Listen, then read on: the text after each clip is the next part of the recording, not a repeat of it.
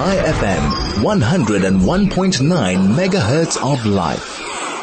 Right now, we're going into our first interview for the afternoon. As I mentioned earlier on, thank you for staying with us. We were encountering some major gremlin issues in studio, but we are going to start with our first interview of the afternoon. Joining us now on the line is Chad Thomas, military veteran and CEO of IRS Forensic Investigations. Chad, very good afternoon to you. Thank you for joining us, Chad.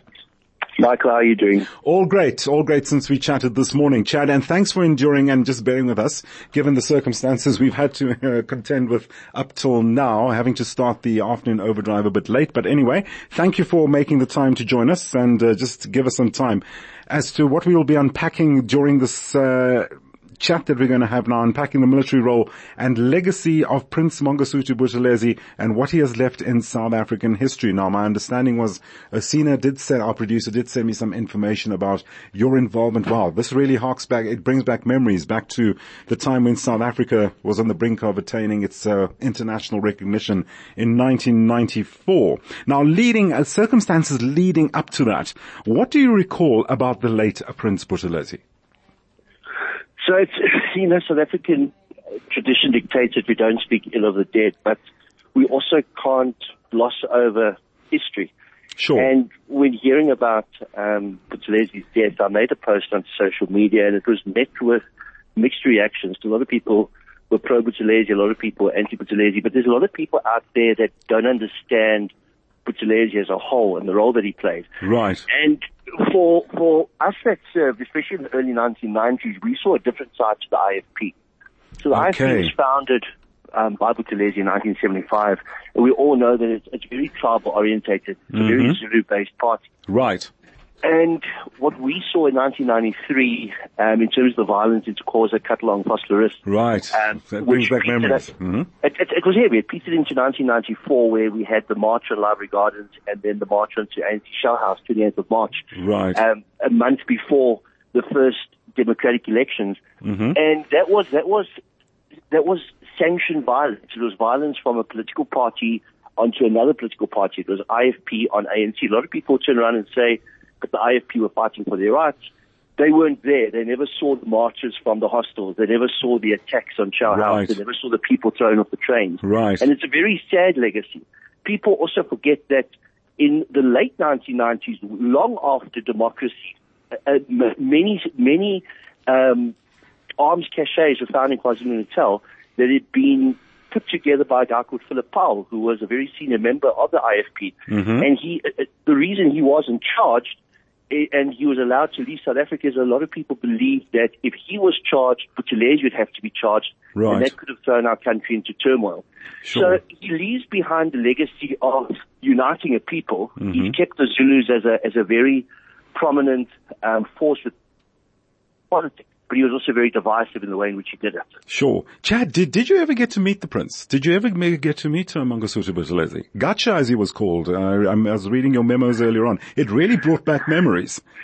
So we all knew him as Chief Gacha Buthelezi during the apartheid days. And it's very strange to say this, but we were almost conditioned along with a lot of people around the world into believing that the Zulu nation was superior to other tribes in South Africa. And that's a major problem. When one looked at the movie that he actually starred in, in Zulu with Michael Caine. Right. And that movie was about 1964, and the held the Zulus in high esteem, in awe. Because of the battles of Isandlwana and Rockstrip. The Boers, the Afrikaners, held them in awe because of the Voortrekker battle at Blood River.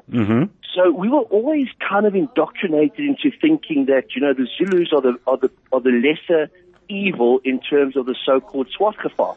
And it was an incredible indoctrination that white South Africans went through, and they still to this day see things along tribal lines, which they shouldn't do. Do you think, given what you mentioned a little earlier on about the legacy of the IFP and supporters and Chief Buthelezi ruling at the time, do you believe that he somewhat redeemed himself in later years? I think to a large extent he could be regarded as a statesman. He wasn't as polarizing as one would have thought, given the history of the party. One must remember that, and I don't know if any of our listeners remember going to the polls on the 27th of April 1994. But at the bottom of the ballot... Present company, I can confirm that. Yes. so they weren't even wanting to go to the polls. Yes. Unless certain conditions were met. They held government to ransom. They asked for what's termed Zulu land to be placed into a trust, which is a point of contention at the moment with the new king. And they asked that certain dispensations be made. And if you look at those dispensations that were made, it was along nationalist lines. Right. It was very tribal orientated. Sure. But like you said, what happened in later years? In later years, he was appointed to the Government of National Unity. Later on, he served as Minister of Home Affairs. He served very well. He was an acting president for a couple of days. I think those are the few days we went to Lesotho. Yes. We went to war with Lesotho. So when I say he's got this legacy of violence that surrounds him, it's not just pre-democracy, it's also post-democracy. Indeed. Would you call it someone who was steadfast in his beliefs, somebody who stood for what he believed in? Instead, he did. He held the country to ransom a month before the first general elections.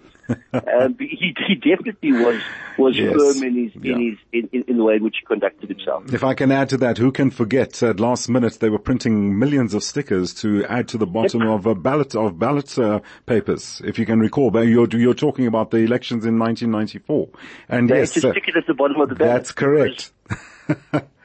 Anyway, Chad, look, thank you for holding on. And yes, we are just trying to get our scheduling back in order. So once again, thanks for waiting on us and bearing with the gremlins, the major gremlins that we had to endure earlier on. We've got to move on with our scheduling right now. Chad, thanks very much, and have a great afternoon. Great chatting to you.